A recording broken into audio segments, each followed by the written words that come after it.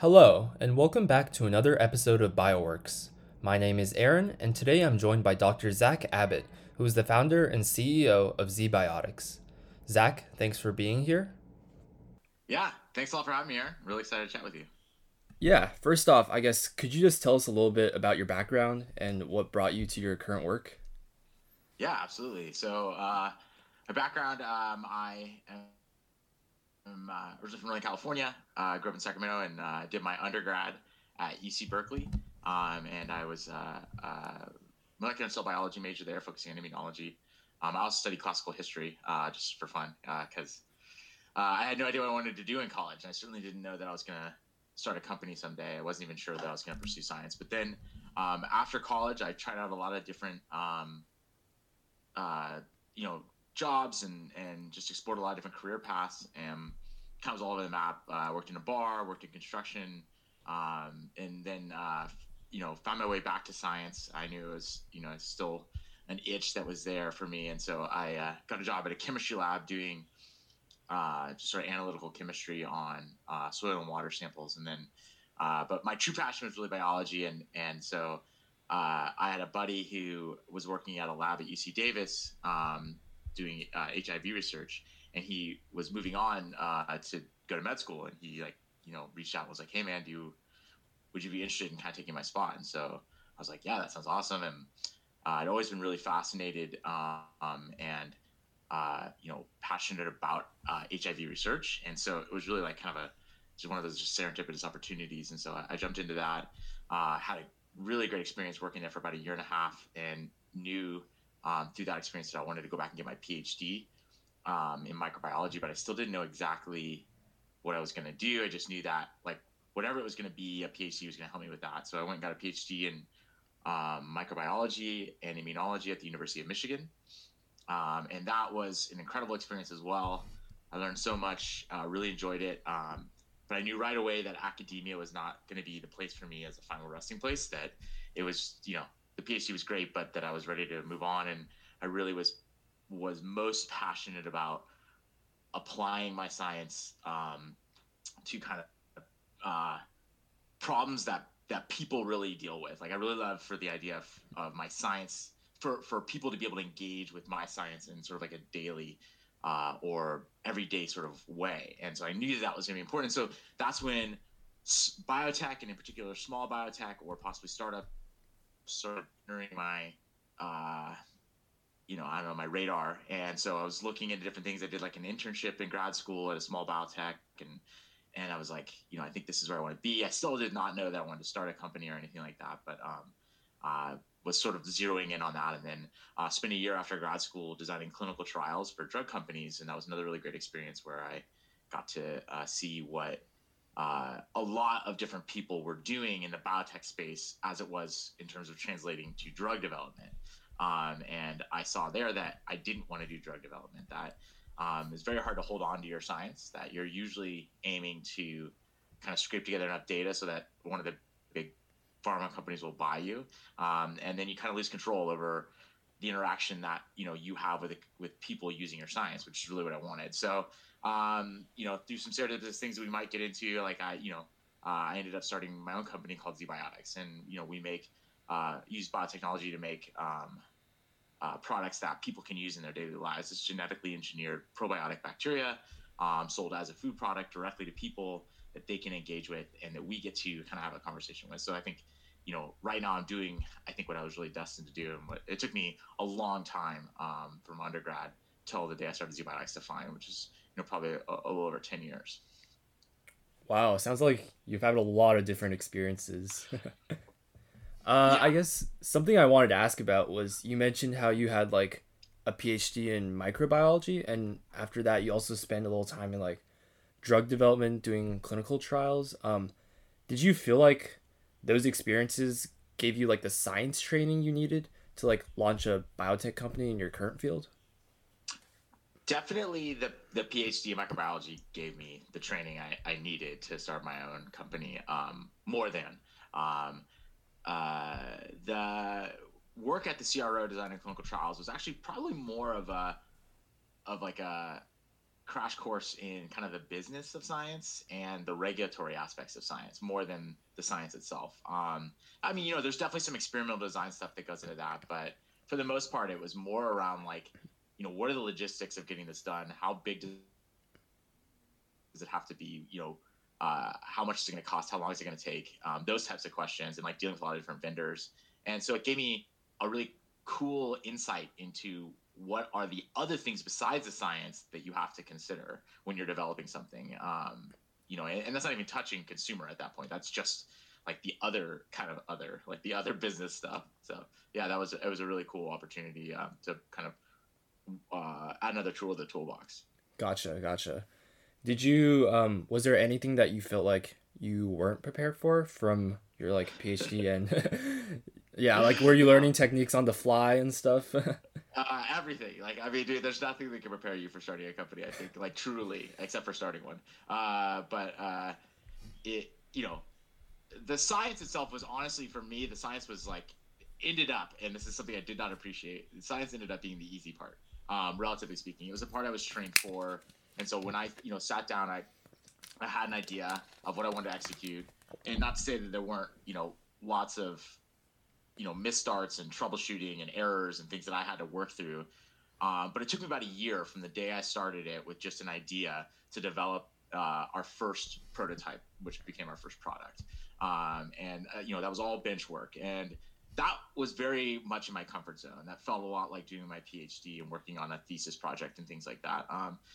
And what I didn't appreciate was, like, I really in my mind thought that, like, at that day when I had the prototype, it was like, hands, clean. We figured it out. It's all done, sells itself, make $1 billion. And it turns out that, like, that was really just like the day truly the company started.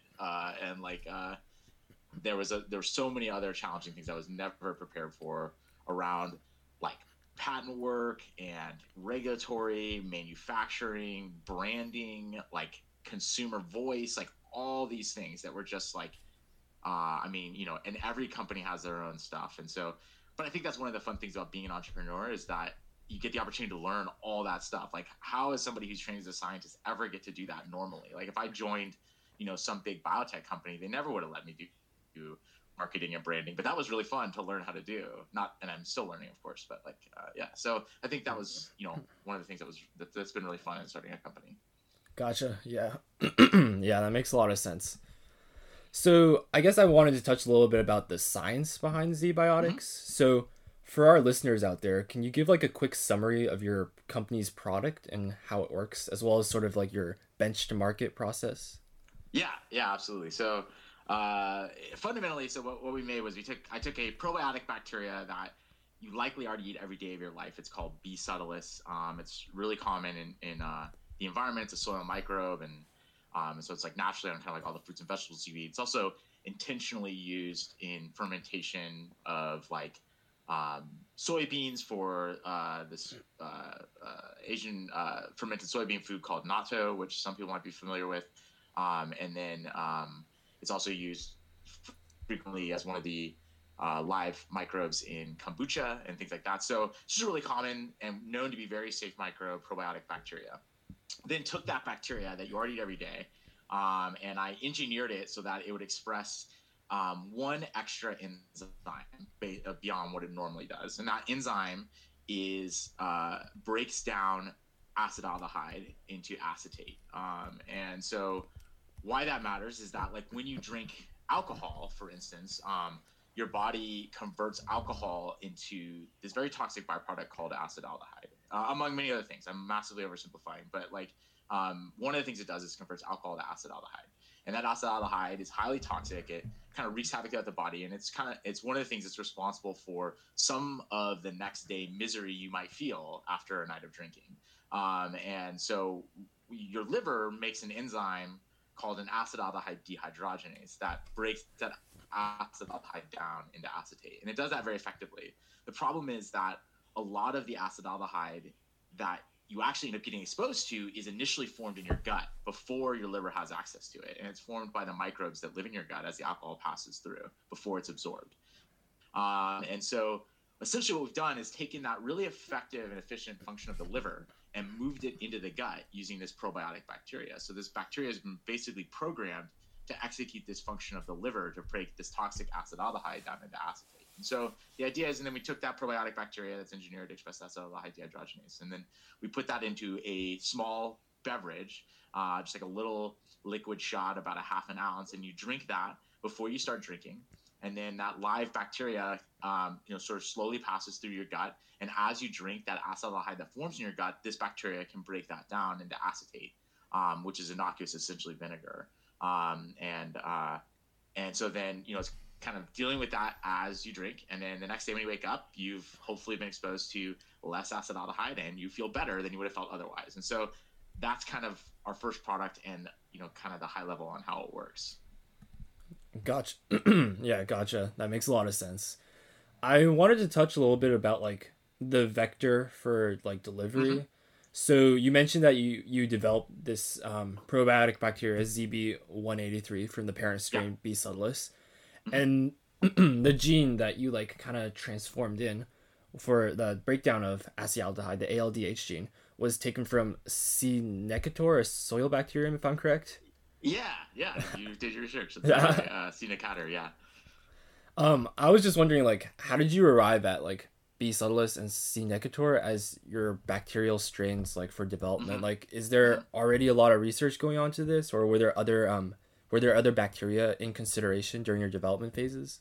Totally, that's a really good question. So yeah, I mean, this was like kind of what the initial ZBiotics ideation looked like. Was like, okay, I know that I want to make a probiotic bacteria that can break down and express an acetaldehyde dehydrogenase gene, but like, which bacteria and which gene and where do they come from? And so there's a lot of different options. And so I just started by looking at the list of kind of common probiotic bacteria that we already use kind of in the supplement industry, because we know they have like a long history of safety and all those things. And then when I started with that list and I looked for ones that essentially my requirements were that it could be, it was easy to genetically manipulate because we're going to be doing genetic engineering on it, and that it would have sort of, I guess, what I would generally categorize as robustness, meaning that like some of these probiotics you might notice like have to be refrigerated,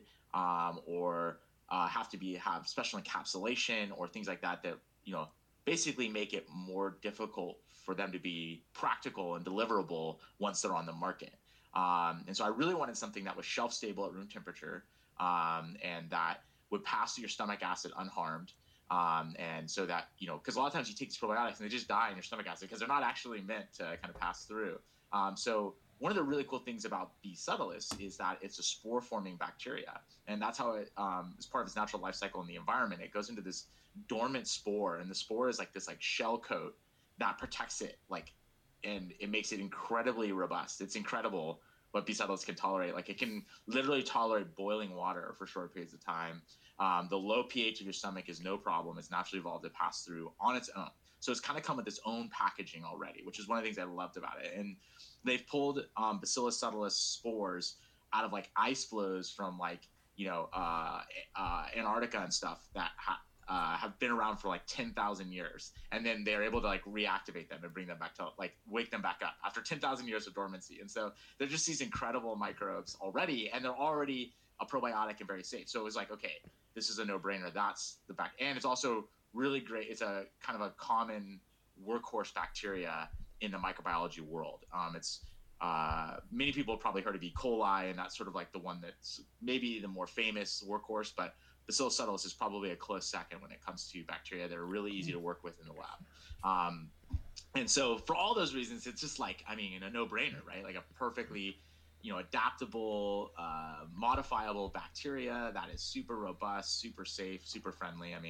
It's perfect. So that's why I chose that. And then as for how I got the ALDH gene from C. necator was, honestly, that was just searching the literature. What's cool about acetaldehyde dehydrogenases is that they're an incredibly ubiquitous class of enzyme. Nearly 70% of all life on the planet, spanning like everything, animals, bacteria, everything, nearly 70% of life on this planet has some version of an ALDH gene. So there's a lot to choose from. And it's a well-studied gene. Humans have an ALDH gene, and I considered using the human one, but for practical reasons, bacteria are better expressing bacterial genes rather than like eukaryotic genes. And so I looked through the bacterial kingdom, and then my criteria was really just I was looking for something genes that made enzymes that were characterized, had good enzyme kinetics, and came from safe bacteria. Like, so for instance, one of the ones I found that a lot of study had been done on was one from Vibrio cholera. And so I didn't really, even though it doesn't have anything to do with the pathogenicity of cholera, I didn't want to like, that optically that wouldn't look great. So I basically identified like 4 or 5 enzymes from different bacteria, and that had like been previously characterized in the literature, and then just ordered the genes online, and then tested all 5 of them. I think I used 5 actually to start with, just saw which one my bacteria liked the best. And it was able to express the most and have it be functional, and the one from C. nicotera worked the best. And so it's just a targeted approach rather than screening like hundreds of thousands or something like that. I just picked 5 from the literature that looked promising, and one of those was really robust. So that's kind of how we got that one. Gotcha. That makes a lot of sense. I kind of wanted to also ask about like specifically now that you've decided what bacteria you want to use, like how you managed to get this gene from your like foreign DNA into your wanted bacteria. And I know on your website you mentioned that like you use homologous recombination, which is just like basically just like switching out like regions of one bacterial genome for like regions of like a foreign DNA. So my question here was kind of like just how did you control the sequences of DNA next to like homologous regions to make sure that only what you want, like the one ALDH gene from C. nicotera gets inserted? Yeah, no, it's a great question. I mean, this is like, the fundamentals of genetic engineering, right? Is like, I'll start by saying, just try to think of the order of operations of this, that like getting the DNA itself, I mean, this is an amazing time that we live in. And I try to like, whenever I get the opportunity, like, advocate or excite people about like synthetic biology at this time. Like we're on the precipice of just, I mean, it is like what software was 20 years ago. It's like, amazing times. So basically I can go online right now and like type in a DNA code of whatever I want. Just like literally just go online, look up a paper, find the sequence of a gene, and then just copy and paste that into an order form. And then 2 days later, somebody will, a company will, such as like Twist Bioscience, will basically build that DNA code and like in DNA, and then mail it to me in a little vial, and I'll get it like a couple of days later for a few $100. It's truly amazing. So like I don't have to go in and get Cupravatus nicotera and C. nicotera and then like cut out that DNA, like the DNA I want, and make sure it's the right DNA, and then like try and like tack on homologous ends and things like that. That's what I do my PhD, and that's what we used to have to do, not all that long ago. But the cost of reading and writing DNA has dropped so amazingly that like now it's just really like you just write out what you want and somebody gives it to you, and it's truly amazing. So from that perspective, that's really what I did, right? So I took the code, the DNA code that encodes the ALDH enzyme from C. nicotera, and then I added to both ends about 1,000 base pairs of homologous sequence to the site at which I wanted to integrate that gene into our B subtilis gene. So basically, like I know I want to put it in a if we're going to call the bacterial chromosome a book, like I know I want to put it on like paragraph 3 of page like 97, right? So I have the exact spot I want, and so I just create homology on the end of my gene of interest to that exact spot in the book, in the chromosome of DNA, bacterial DNA, Bacillus subtilis DNA, excuse me. And then what is amazing is that then like all this like amazing biology happens that already exists that I didn't have to do anything to do. Like it's biology that the bacteria have evolved over the last 3 billion years with homologous recombination. So basically, they naturally take up this DNA. So I just like literally mix the DNA in a tube with the bacteria, and then the bacteria naturally on their own take up that DNA, recognize the homology and then naturally switch in the new DNA for the existing DNA on their chromosome. They do all that themselves, and it's a totally natural process that they've evolved to be super efficient and super precise over the last 3 billion years, right? So we think a lot about, like, for instance, plant crossbreeding, and we think that, like, that's totally normal and safe and really old and natural, right? But it's like less than 1 billion years old. It's like, they're babies compared to bacteria, and bacteria is so much more precise and efficient. So it's really cool. So that's basically how we did. I just literally ordered the DNA online, mix it with the bacteria, let the bacteria do the work, and then we get the resulting strain out, and we submit it for sequencing to make sure that every base pair is precisely we wanted, nothing weird happened. And once that checks out, again, whole genome sequencing of bacteria takes like a few days and a few $100s now, so we can just see the whole thing. And see that it's exactly like it was before, but with just one extra gene, exactly where we wanted it to be. And so it's almost too easy these days. It's really incredible. Gotcha. Yeah, that does sound like pretty cool. Yeah. I kind of wanted to ask a little bit more about like the homologous recombination. So I guess from my limited knowledge of this process, like I know that bacteria are like pretty efficient at doing it, and they can obviously do it a lot. And that's what I wanted to ask about. Like I know that it's pretty common for multiple like recombination events to occur in which like sequences of homology will be like switched back and forth. So I guess like how did you make sure that like your wanted, like you had enough recombination events where your wanted gene landed on your probiotic bacteria as opposed to like staying in the foreign DNA? Yeah, no, totally. It's a great question. And so, like, this is sort of like the practicalities of where bacteria kind of make your life a little easier. And so it's that homologous recombination is a relatively infrequent event. So when I talked about mixing in the just bacteria and the DNA and then the bacteria take it up, that doesn't, I mean, that happens, but like, in that tube are billions of bacteria, right? And so I need like large numbers, but good thing is that bacteria operate in a sort of a large number scale. And so then some small percentage will take up that DNA and recombine it. And then a percentage of some small percentage of those bacteria will actually do the correct integration, and others will not. And so we have to kind of find the one that did everything right. And so there are different tricks to do that. But basically, the way we find the one that did it right is, specifically at ZBiotics, is that we start with, it gets a little complicated, but like, I'll try and figure out like kind of just a high level way to explain it. Like, we're able to take advantage of like this sort of like interesting like middle sort of like intermediate phase of the DNA crossover where it actually maintains both its native gene and our gene of interest. And so that state is called a merodiploid, where it like it has two copies of two different alleles in the same spot on the chromosome. So imagine it's like a bubble with like two loops kind of going. And so we select first for that because we take advantage of antibiotic resistance cassette on the gene of interest, or next to the gene of interest, I should say.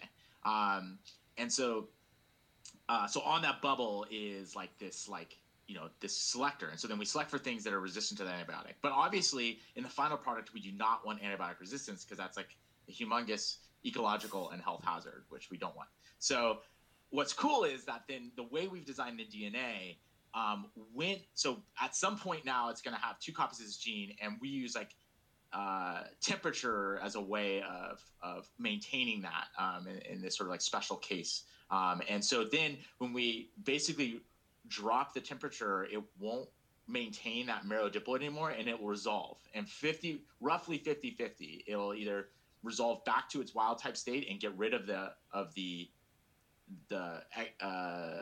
heterologous gene, or the other half the time it'll resolve the other way, and we'll get our gene of interest into the chromosome, and it'll loop out its native gene.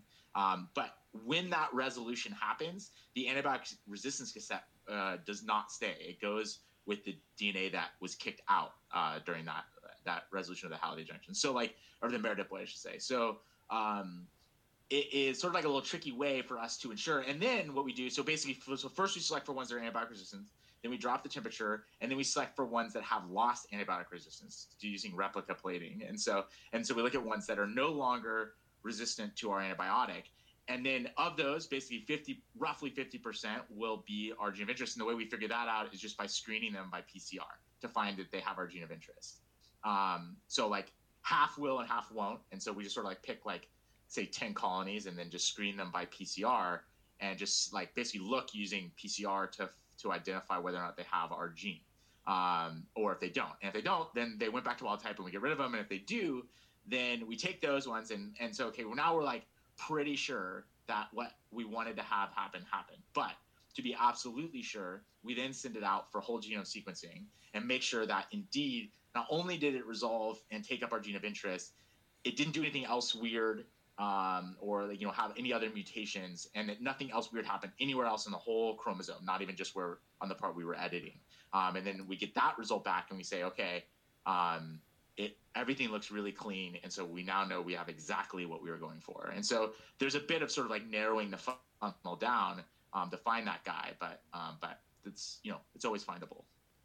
Gotcha. So like these multiple screenings definitely like ensure like only that one gene, especially like not the antibiotic resistance or anything, like right. land on the probiotic bacteria. Exactly. And we do several, because of the antibiotic resistance, like as part of the process, we do several extra checks just to be ultra sure, and that we can put into all of our like safety dossier materials, like testing for make sure that it is indeed still sensitive to that antibiotic and that the cassette isn't lurking anywhere or anything like that. Gotcha. And I kind of had like one more question about like the homologous recombination process. So basically, I know that there's a lot of bacteria already in the human gut, which is like the destination for your probiotic bacteria. Yeah. Do you guys have concerns that like ZB183, like your probiotic bacteria, I know it performs homologous recombination infrequently, but is it possible that it could like have like interactions with other bacteria in your gut, such as like homologous recombination, altering the DNA of those other bacteria, possibly in a good way, but just like an unforeseen way? So you're basically, the question, just to make sure I understand, the question is like, are we worried about our bacteria essentially editing other bacteria in your gut? Yeah, or even the other way around. Just like, do these interactions like exist? Other bacteria editing us. Yeah, so without a doubt, I mean, bacteria interact, right? And like I say, this is a natural process of DNA exchange that already exists that we're just taking advantage of for genetic engineering. So there is no doubt that some level of recombination, given a large enough sample size, will happen, right? Like enough people taking enough bacteria, right? And so then the question becomes, and this is a really important question, and this is something that we find very interesting at ZBiotics, and is part of our bigger mission around genetically engineered microbe safety, is ensuring that, like, because it is, I'll say like, as the state of the field currently exists, it is essentially impossible to ensure that won't happen.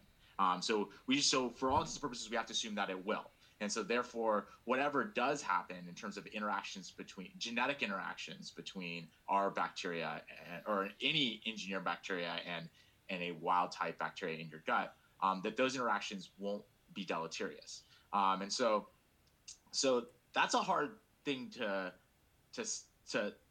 define, right? Like because you're basically saying, like, how do you say that something that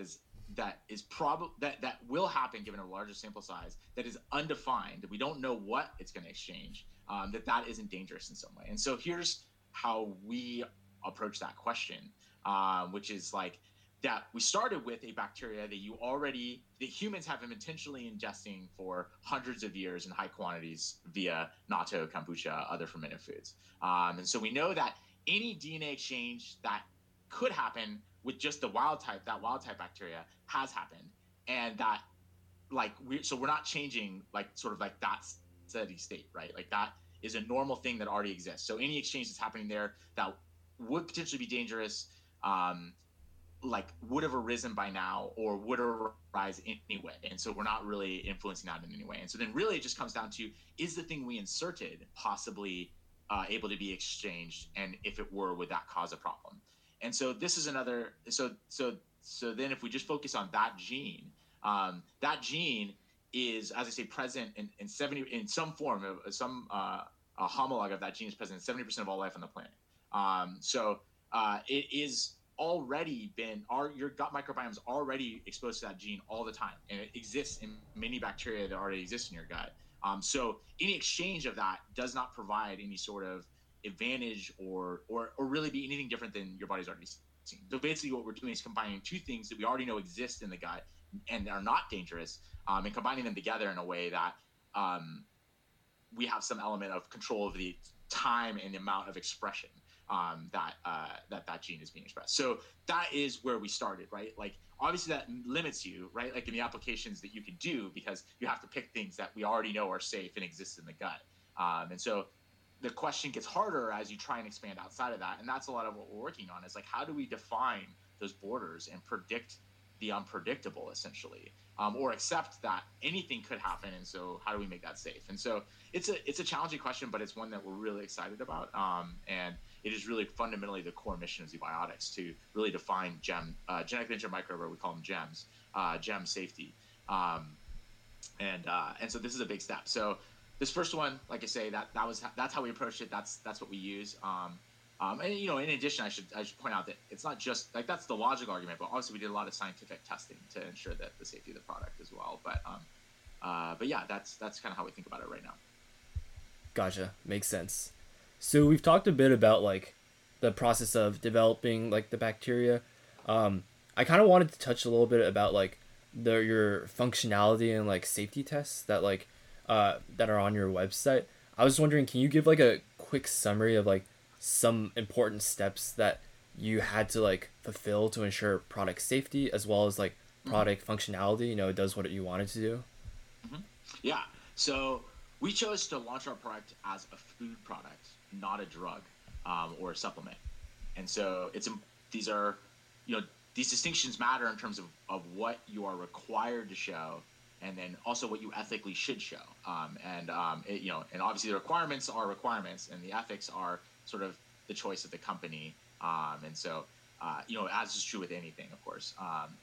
And so what we're required to show as a food product is show that the product is safe for people to consume at non-specified doses, right? Like a supplement or a drug has a specified dose you can take, but the food, you can eat as much or little as that as you wanted. So it's necessary to show that the product is safe even in an unspecified dose. And so you make estimations based on the type of food, what 95% of the population would be reasonably expected to consume as an upper limit, and then you set limits above that upon which you test the product for safety. And so we start with the genetic argument for safety. We start by saying that the bacteria is safe, the gene we're putting into that bacteria is safe. There's no reasonable expectation that it would be unsafe.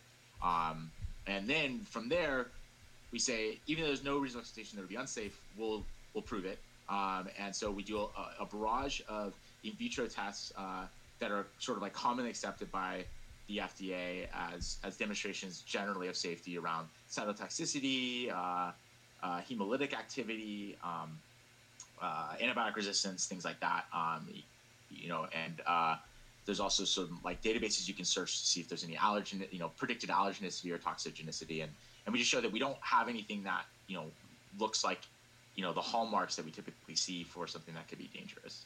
And then as sort of a last proof of concept is we compare the safety of our probiotic relative to water, essentially in rats for 90 days. So we do a repeat dose study in rats where they get a dose every day for 90 days at doses at or higher than, up to 1,000 times higher than what we plan on putting in our product. So that report came back and showed that the animal showed no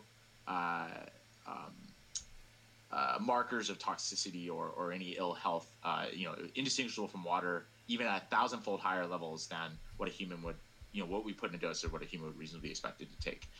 And so all those things put together, we assemble into a dossier called a GRAS, or generally recognized as safe dossier. And then we have that, we publish in a peer-reviewed journal the rodent study and any pivotal data necessary.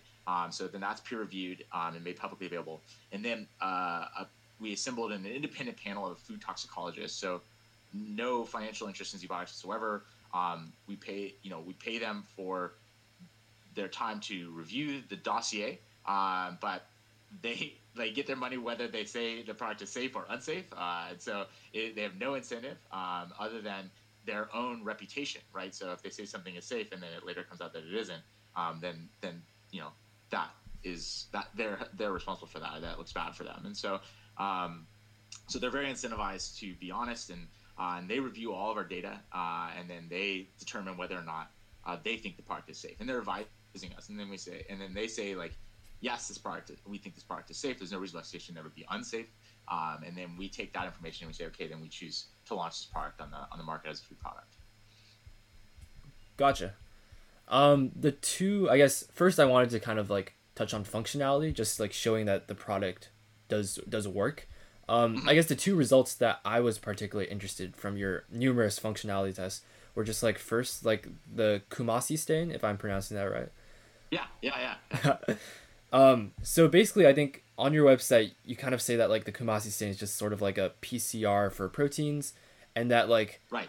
You basically the big result that you had was that like you ran 2 lanes of it, and like on one lane was like the parent strain, and then on the other side was your engineered ZB183 strain, and then on the side of your engineered lane, like there was like a presence of one extra darker band, which like you kind of interpreted to be like, oh, there's a extra protein here that's not present in the parent strain, which is what you want, because that's what you engineered it for. I was wondering, how did you then determine that this was like ALDH? Yeah. So it's sort of a stair step up, right? So the Kumasi stain is kind of like the first proof of concept, right, is that the DNA is there, right? And then we have to figure out that it's actually successfully transcribing and translating that DNA into protein, right? And so the Kumasi stain is just our ability to so we just look at every protein that it makes and we separate them by size. And then we see that there's like an extra band, and it's very dark, which the darker the band, the more the protein. So we see this very dark band, which means it's making a lot of something that the parent strain wasn't making. And so given its size matching up with our expected size of an ALDH, and the fact that it exists there and not in the parent strain, it strongly suggests that that is our ALDH enzyme. But of course, there's several things we don't know. It is formally possible, although unlikely, that it's just some random other protein that just happens to be expressed in this strain. But and so we don't know that for certain, right? It's just strongly suggested it's protein. And also, even if we say that we know it is the protein of interest, we don't know that protein is functional. We just know that it's making a lot of it, but it could be misfolded or something like that. And so we have to go one step further and test to make sure that we have function. And so the way we do that is we do like a phenotypic assay. And so we'll essentially incubate our bacteria or the parent bacteria that's unedited with a bunch of acetaldehyde. And then we can then read out if it's converted that acetaldehyde to acetate. And so we do an assay to see if it's able to essentially convert acetaldehyde to acetate. And we see that when we compare the parent strain to our strain, that our strain has where the parent strain has essentially no acetaldehyde dehydrogenase activity. The edited strain has very high levels of acetaldehyde dehydrogenase activity. So fundamentally, given that we know we have a protein of the right size, it's only being expressed in our parent strain. I mean, in our edited strain, and our edited strain has a phenotypic function the other one doesn't. Then, and at the end of the day, it doesn't actually really matter, right? If the strain can break down acetaldehyde, that's what we want anyway. Yeah.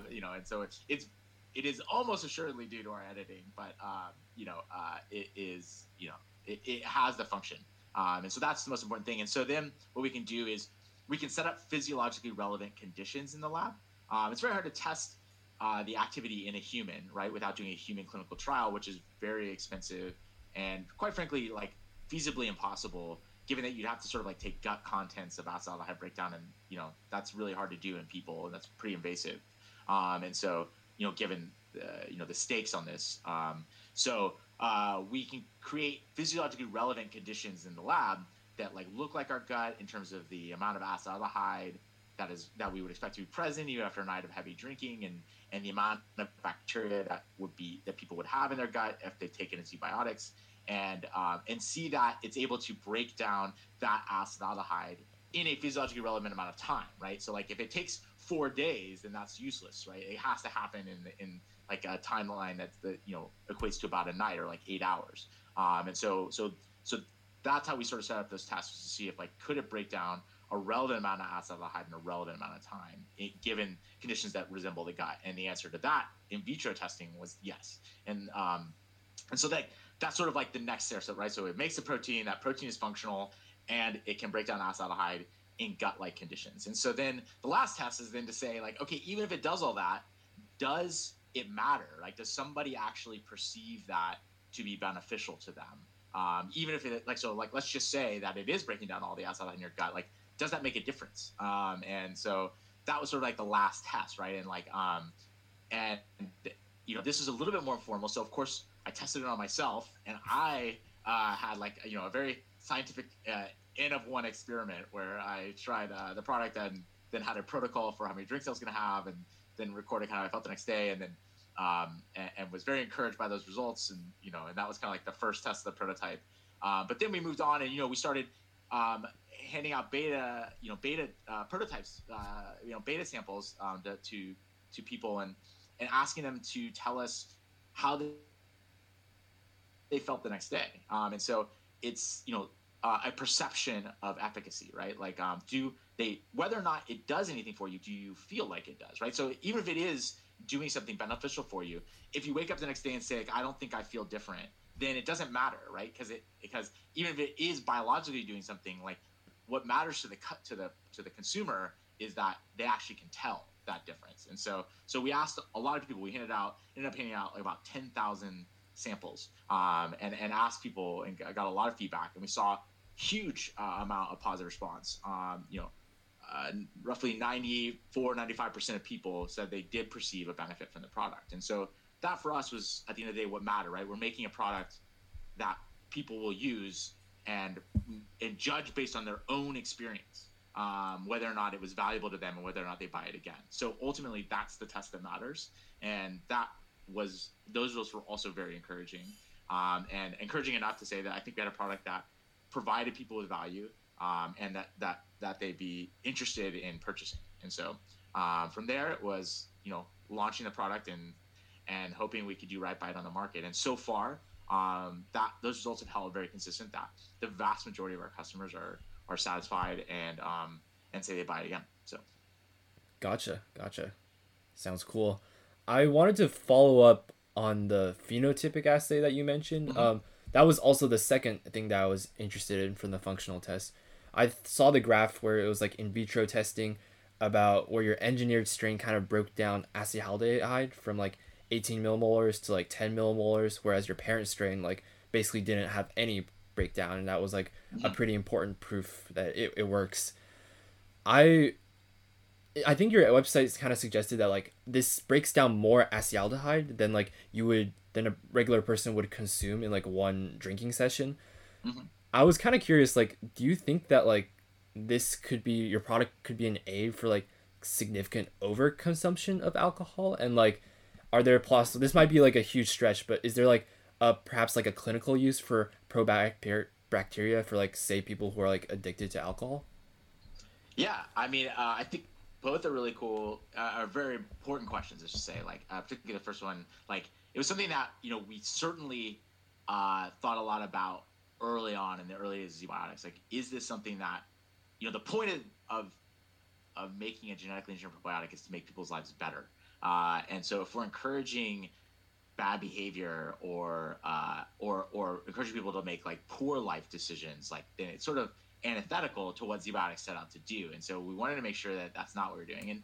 And so the good news is that, like, and there's a lot of, I get asked this question a lot, and there's a lot of ways to sort of explain why that is not the case. I think the most important one, though, is that, like, it doesn't work that well, right? Like, and like, I know that sounds weird to say, but it's like, we often say, like, this is science, not science fiction. It's not a get out of jail free card. it breaks down acetaldehyde, which causes some of the next day symptoms of drinking. And we, so we can help, but you still have to drink responsibly. Like you can't, alcohol itself causes, for instance, poor sleep. And at a highness level, alcohol is very toxic in its own right without the acetaldehyde, right? And so if you drink too much, you're going to get sick. You're going to like throw up is what happens when people drink too much, right? And that is alcohol. And so this still requires you to drink responsibly. And so this is really just another tool for a responsible person to feel better when, in addition to the other things they're doing to drink responsibly and have healthy lifestyle choices. So I guess that's like I consider that good news, right? Like that, like it's not like and also I'll say this, that like we know there's sort of a scientific answer as well, which is that like hangovers are not deterrents in the long term for people drinking. So the number one predictor of a hangover, of whether or not you will get a hangover in the future, is if you've had one in the past. Which sounds obvious, right? Like, of course, like somebody who drinks enough to get hungover is the kind of person who will get a hangover, right? Like, but that shows that it's also not a deterrent, and so it's hangovers, I think, get made out to be kind of like the thin thread that's holding all of humanity back from like rampant alcoholism, but that is like definitely not the case. It's not how people behave, and so that's sort of that's a little bit more of a flippant answer, and I get that like we can't just like people will make the right decisions, but like it truly is. The product is just not meant for that purpose. It doesn't work in that situation as well, or it doesn't provide the same benefits as it does as somebody who's drinking responsibly. And so like all of our messaging is around setting that expectation. You have to drink responsibly and you make the right decisions. And ZBiotics is really part of that, as opposed to an unhealthy drinking behavior. So from that perspective, it's not about giving people a get out of jail free card. It's about giving people like another tool in their responsible toolbox. And then there was a second question about like possibly using this as a way to deal with people with addiction. It's an interesting idea that like I think more to expand that out even further. It's like, what is the ultimate potential of genetically engineered probiotics? And truthfully, I mean, not to get too hyperbolic, but I think that the possibilities are endless. Using genetic engineering, we can program any biological function on the planet into a probiotic bacteria. And then you can eat that bacteria and temporarily gain that function as that bacteria passes through. That's a really amazing idea. And so essentially, if there's a biological function that can do X, we can give you like X. And so I think that like if you think about like addiction, if you can think of a biological function that would help with that, we could program that into a probiotic potentially and have that effect on you, as long as like that function is relevant in the gut, for instance. But there's other places where probiotics live in your body, of course, as well. So anywhere where we can have bacterial access is an opportunity. And so I do think that like this can be applied to all sorts of things. And indeed, there are companies out there developing drugs using the same strategy of genetic engineered probiotics. We chose to go with, I really like the idea of being able to engage directly with the consumer. GMOs have gotten a bad name, and and I don't think it's all been for bad reason. I think there's been a lot of trust issues and a lot of like devious sort of like corporate behavior or whatever that has led to the people not trusting it. And so we see ZBiotics as an opportunity to elevate the narrative above like, is it or isn't it a GMO? Is a GMO good or bad? Into something more rational around like, here's the technology, here are the acknowledged risks, which we've talked about to some extent today, and here are the benefits. And like, we present this information freely and transparently and openly to you, and give you the opportunity to evaluate those things and make your own decisions. And so, really taking that conversation to a much more rational level, where people can evaluate the risks like they do with any new technology. And so, I think that for me, that's much more important, right? Well, I should say it's more important to me. It's not more important in an absolute sense. I mean, like, obviously, disease prevention is incredibly important.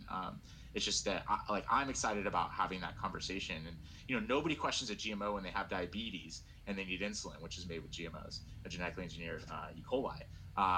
right? But they do when they're walking through the grocery store and they're making sort of like food, like optional decisions. And so I'd like to have the opportunity to have an effect on that conversation a little bit more. And I think there's a lot of really great that we can do with that. And so that's why we are where we are. Gotcha. Yeah. No, I definitely think, at least from what I've learned about your company, like it definitely seems like you guys are like trying really hard to like, make a dent in like that GMO like stigma. I would say. I think one thing that I found like particularly interesting and like was the reason I'm able to ask all these like higher level questions is that like you guys are super clear about like your science and like your safety, which makes it like easy for like anyone to just like kind of like read it, understand, and like even then ask questions. So I guess the last science thing I kind of want to touch on based on that was like just your safety study with the your in vitro rat study. um I think from what I understood was that that was one of the last steps that you needed to take to prove safety, and Mm-hmm. that you basically just had to prove that there weren't really dose dependent adverse reactions mostly, and if there were any, like you would have to like look at other factors to explain whether that was like a statistical anomaly or whether it was something to be concerned about. And from my understanding, like there wasn't really any, there weren't many in the super long battery of tests you ran, like there weren't really any dose dependent adverse reactions from the results. So my question was kind of like, if you guys did see like dose dependent adverse reactions, you know, like with increasing dose, like there was Mm-hmm. negative effects in the mice, how would your company have dealt with it, and like how far back like would you have had to gone in development? Yeah, I mean, I think it's a totally fair question. And it's like one of those things where, you know, in part, we wouldn't have embarked on the rodent study if we thought that that was a reasonable possibility. Because it is a big, especially for a small startup, that is a big financial investment in a long period of time. And so, if it were to come back, um, like you say, showing a dose dependent issue that was concerning or troubling, I mean, we would have no choice, right, but to start over, because like it would be unsafe. And the last thing, it's not worth launching something that, like, just even take the ethics off the table. I mean, like, obviously ethically we never would, but like, even if we, you don't trust us, you don't think we're ethical at all, just take the business case, right? Like, if you launch something that makes people sick or causes a problem, it's a very short-sighted strategy, right? Like, people will get upset, and you'll cause damage, and you won't just, it's not just bad business, you'll blow up your all future opportunities. So you have no choice, I think, in my opinion, but to do the right thing. Obviously, there are many examples of people choosing to do the wrong thing, and so maybe it's a little naive of me to say, but like so I think if we had seen a dose dependent issue that was like concerning or that we thought would have been a health risk in any way, we would have had to. I mean, at that point, it's tough to say what we would have done. I think that if probably first step would be to see if there's some way we could rescue the product we currently had, and so that would look and see what the dose dependent effect was, like what part of the body was the problem created in, and then maybe try to isolate why that happened, and then if it was something that we could maybe change, so to minimize or mitigate that effect, then we would try that and then try again. But even then we'd be like, now we're really upping our risk. We have to do another rodent study, and like we already know the product has like, some damage. So we may have decided at that point to gone with a totally different a different product at that, a different strategy altogether. Like, I don't think we would have probably changed the probiotic we start. I think we still probably use Subtilis because we know it's a very safe bacteria. The very long issue of safe use, so we'd have to assume that our edit was what created the problem, and so we probably would design it with something else. And then I would guess that the other thing I would do would be in the next rodent study, I would also run it expressing a protein that has already been shown in rodents to be safe, as a positive control for safety. And so if that showed a problem as well, then we would know that there was something wrong with, there would be an artifact that we were missing, that it wasn't as simple as the bug and the protein. And then we'd have to think through what that might be. So I think that would be how I'd have approached that problem. But thank goodness we didn't have to go that, because I would have not, honestly, truthfully, I mean, at the stage of the company we were at, we would have died. I don't think we would have been able to raise more money at that point, and we would have been out of money. So So it's grateful that that didn't happen, but I think that's what scientifically what I would have done. Gotcha. Makes sense. And on your website, you also kind of like mention that your in vivo rat study, I think, if I'm not mistaken, you felt that like your test of in vitro and like a lot as well as like a lot of in Hmm. silico tests like provided compelling evidence for product safety. And Right. then so I guess my kind of interpretation of that was like, do you think that this is a direction that food product developers are headed in which in vivo testing in rats is like just not as necessary if you already have like in silico and like in vitro Hmm. like test results? And I asked this because I know that like computational modeling and like in vitro Hmm. work like they're only projected to become like more comprehensive and more Right. accurate. So is this like perhaps the reasoning behind that? I truly hope that we can get there. I think it is a phenomenal waste of animal life, and it's unethical to do these tests, like at a fundamental level. Um, that being said, it is our best tool right now, and there's no way around it. Essentially, like you can't bring a product to market without it. I hope that we can move away from animal testing. I hate that we have to do it, and we try and do as minimal as possible. We don't do dose ranging tests ahead of time to limit the number of animal tests we do because they're not strictly required. They're like safety safety in the sense of like they're smaller tests so that if they fail you don't do the big test, like it's safety in terms of your checkbook, not safety in terms of like the product safety. And so we would rather risk our checkbook than like more animal testing, and so we really try and do the absolute minimum possible to you know avoid the unnecessary like waste of animal life. And I really hope that computational models and in vitro and in silico testing, and even new in like creative, like like think about this is sort of like a far-fetched idea. It's not around the horizon or anything, but like with like lab-grown meat, like at some point maybe we could like grow a representative like biological system like that wasn't alive but like was biologically active that we could do representative testing on. I would love for that to be the case, and I hope and I know that we're progressing that way. Unfortunately, I think it's still a long way off. I just think that like regulatory agencies and basically comfort, like people's sort of like emotional comfort with the idea of like trusting a computer as opposed to a living system is just a long way off. And so hopefully a lot of work will be done to demonstrate that they're functionally identical or that it's irrelevant models, that those are relevant models and things, and that we can minimize animal testing in the future. And I really, it's one of the things that I hate about this industry that is just sort of like, unfortunately unavoidable right now. Gotcha. Yeah, I totally agree. Um, and I guess the last science-ish question is that like, are you guys designing for like where's the future of ZBiotics kind of headed? Are you designing for new functions like say Mm-hmm. breakdown of lactic acid, or are you continuing your like acetaldehyde breakdown research? Are you guys still messing around with the same bacteria strains, or are you scaling up your current product? Yeah, kind of like all those things, I guess.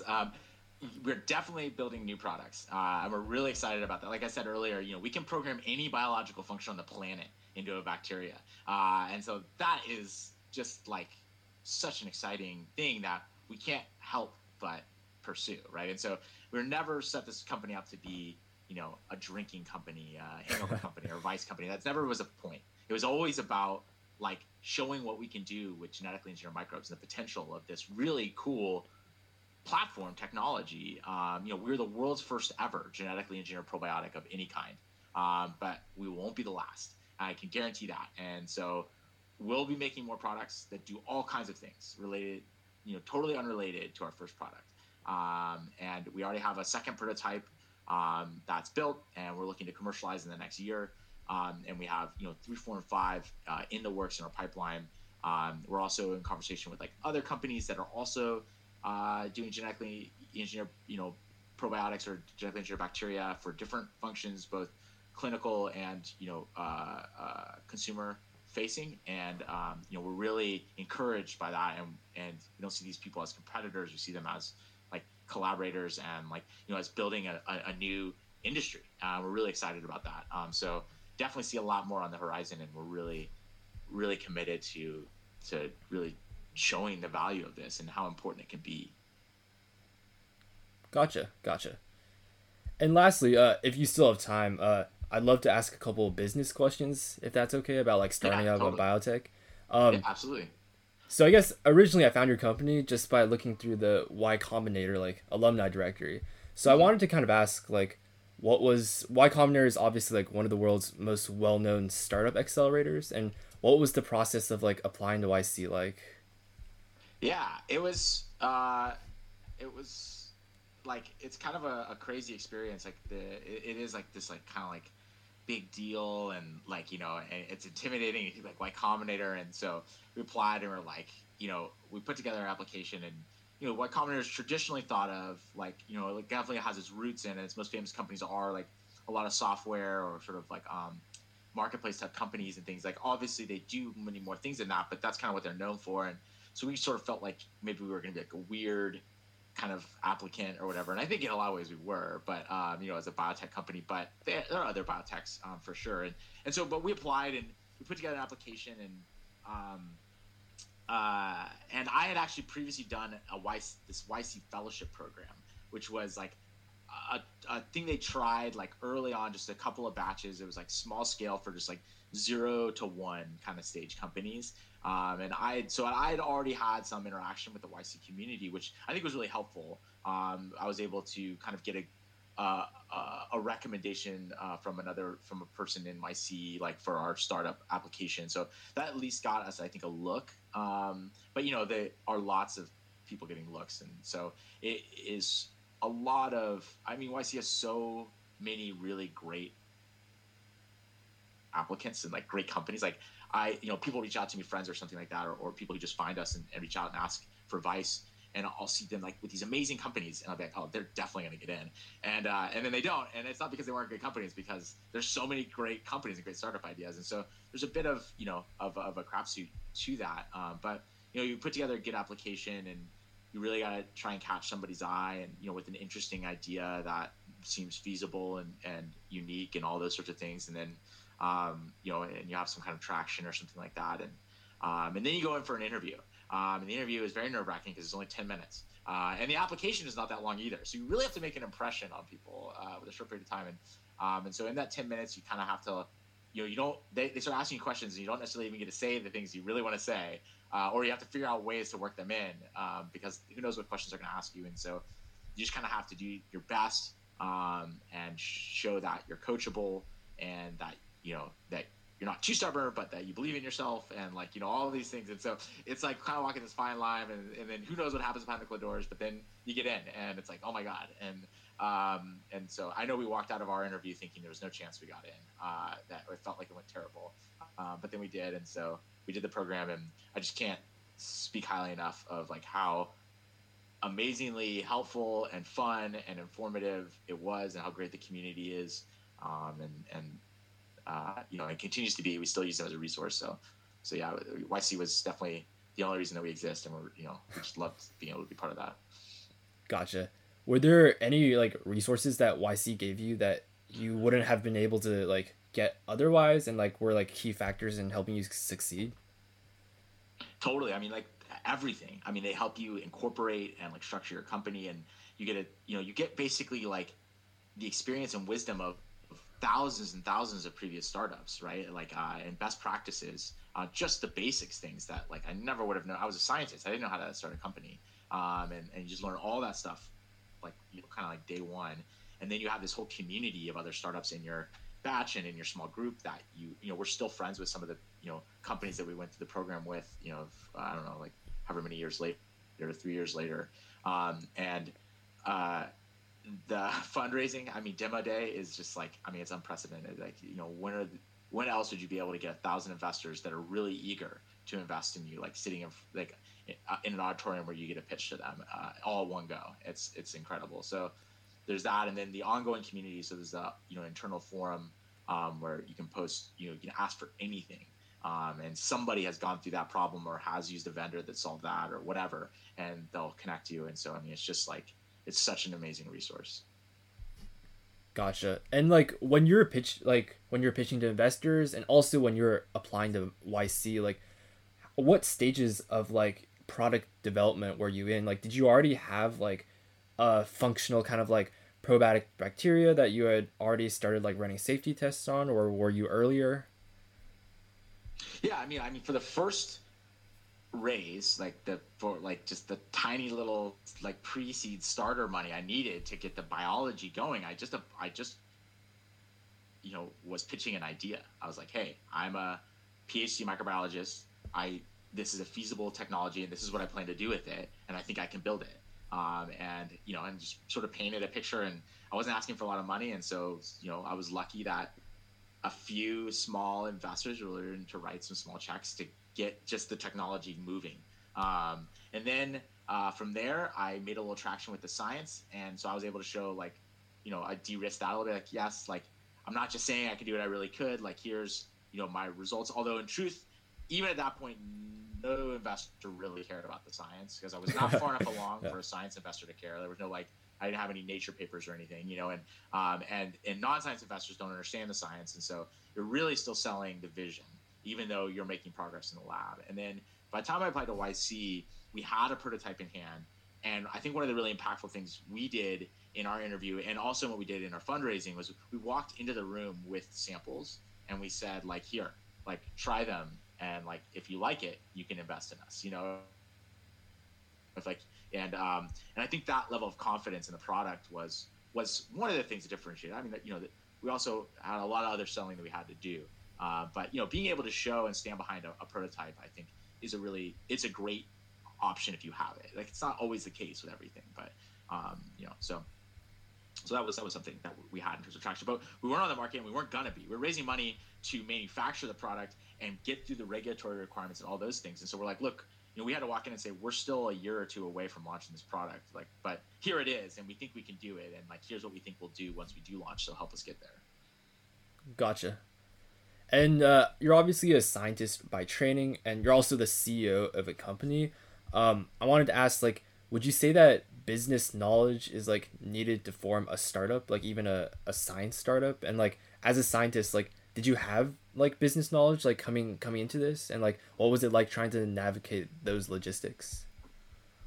Yeah, I certainly wasn't trained in business. Like, I didn't have any, but I'd done a lot of thinking and dealing with. By the time I started ZBiotics, I dealt with a lot of companies that were science based, and just sort of seeing the different paths to market and thinking about what my opportunities would be for commercializing my science. And I think one of the things that I had instincts towards that isn't that anybody can learn and develop, but that like I just had, for whatever reason. I'm sure there's a reason, but like I can't think of it off the top of my head. It was like I understood the difference between cool science and commercializable science, and I think that's a really important distinction that you have to have. Like, there's a lot of cool things we discover in the lab, but they don't make good products or companies. And I think that like one of the kind of common pitfalls for scientists is to believe that if something is really interesting or really cool or seems like it should be useful, then it's worth starting a company over or worth trying to sell, when in reality it maybe isn't.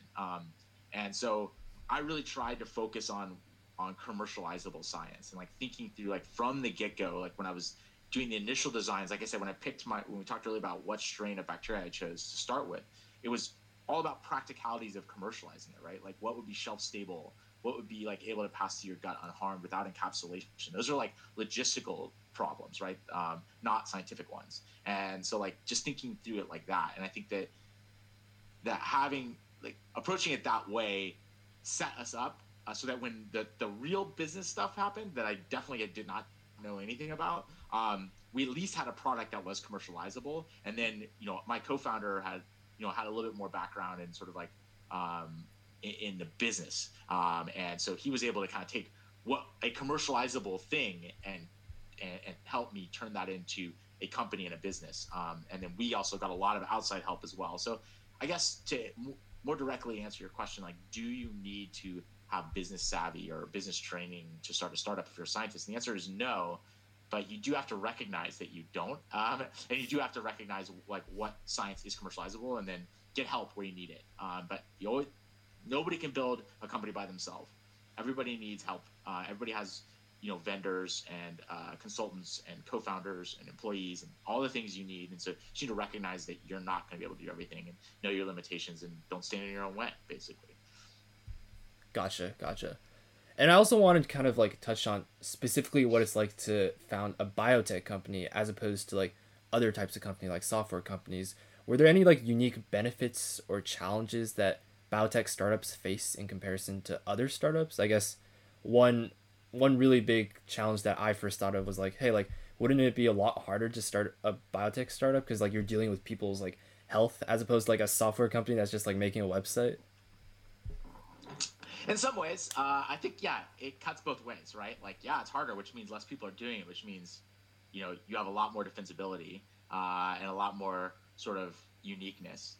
Anybody can start. Well, I don't mean that to trivialize how difficult it is to start a software company, but the point is like anybody can build the things that it would require to start a startup, a software startup. It takes an immense amount of ability then to overcome the hurdles of dealing with like the immense pool of people who are building software startups, right? Like, if you build an app, or a website, or a software service, like the coding can be done by many people. So then how do you kind of differentiate and find your way? Whereas with the biotech, it's like you're building hard tech. And so like, it's not to say that like I'm the only person in the world who can build what I built. Other people can too. It's just that like you have to have more training and more equipment currently. Someday, I don't think that'll be the case. I think someday, like, 20 or 30 years ago, building a software startup was a lot harder than it is today. And I think that 20 years from now, building a biotech startup will be a lot more plug and play. But right now, we're kind of in a sweet spot where you still need the training, you still need to be a scientist, to at least some extent. There's a lot you can already outsource, so I don't want to overstate like the specialness or like the necessity of like a PhD or anything like that. Like, I think there's a lot you can do without that. But like you're building something fundamentally that didn't exist before, in the natural world, and so that's a very defensible thing.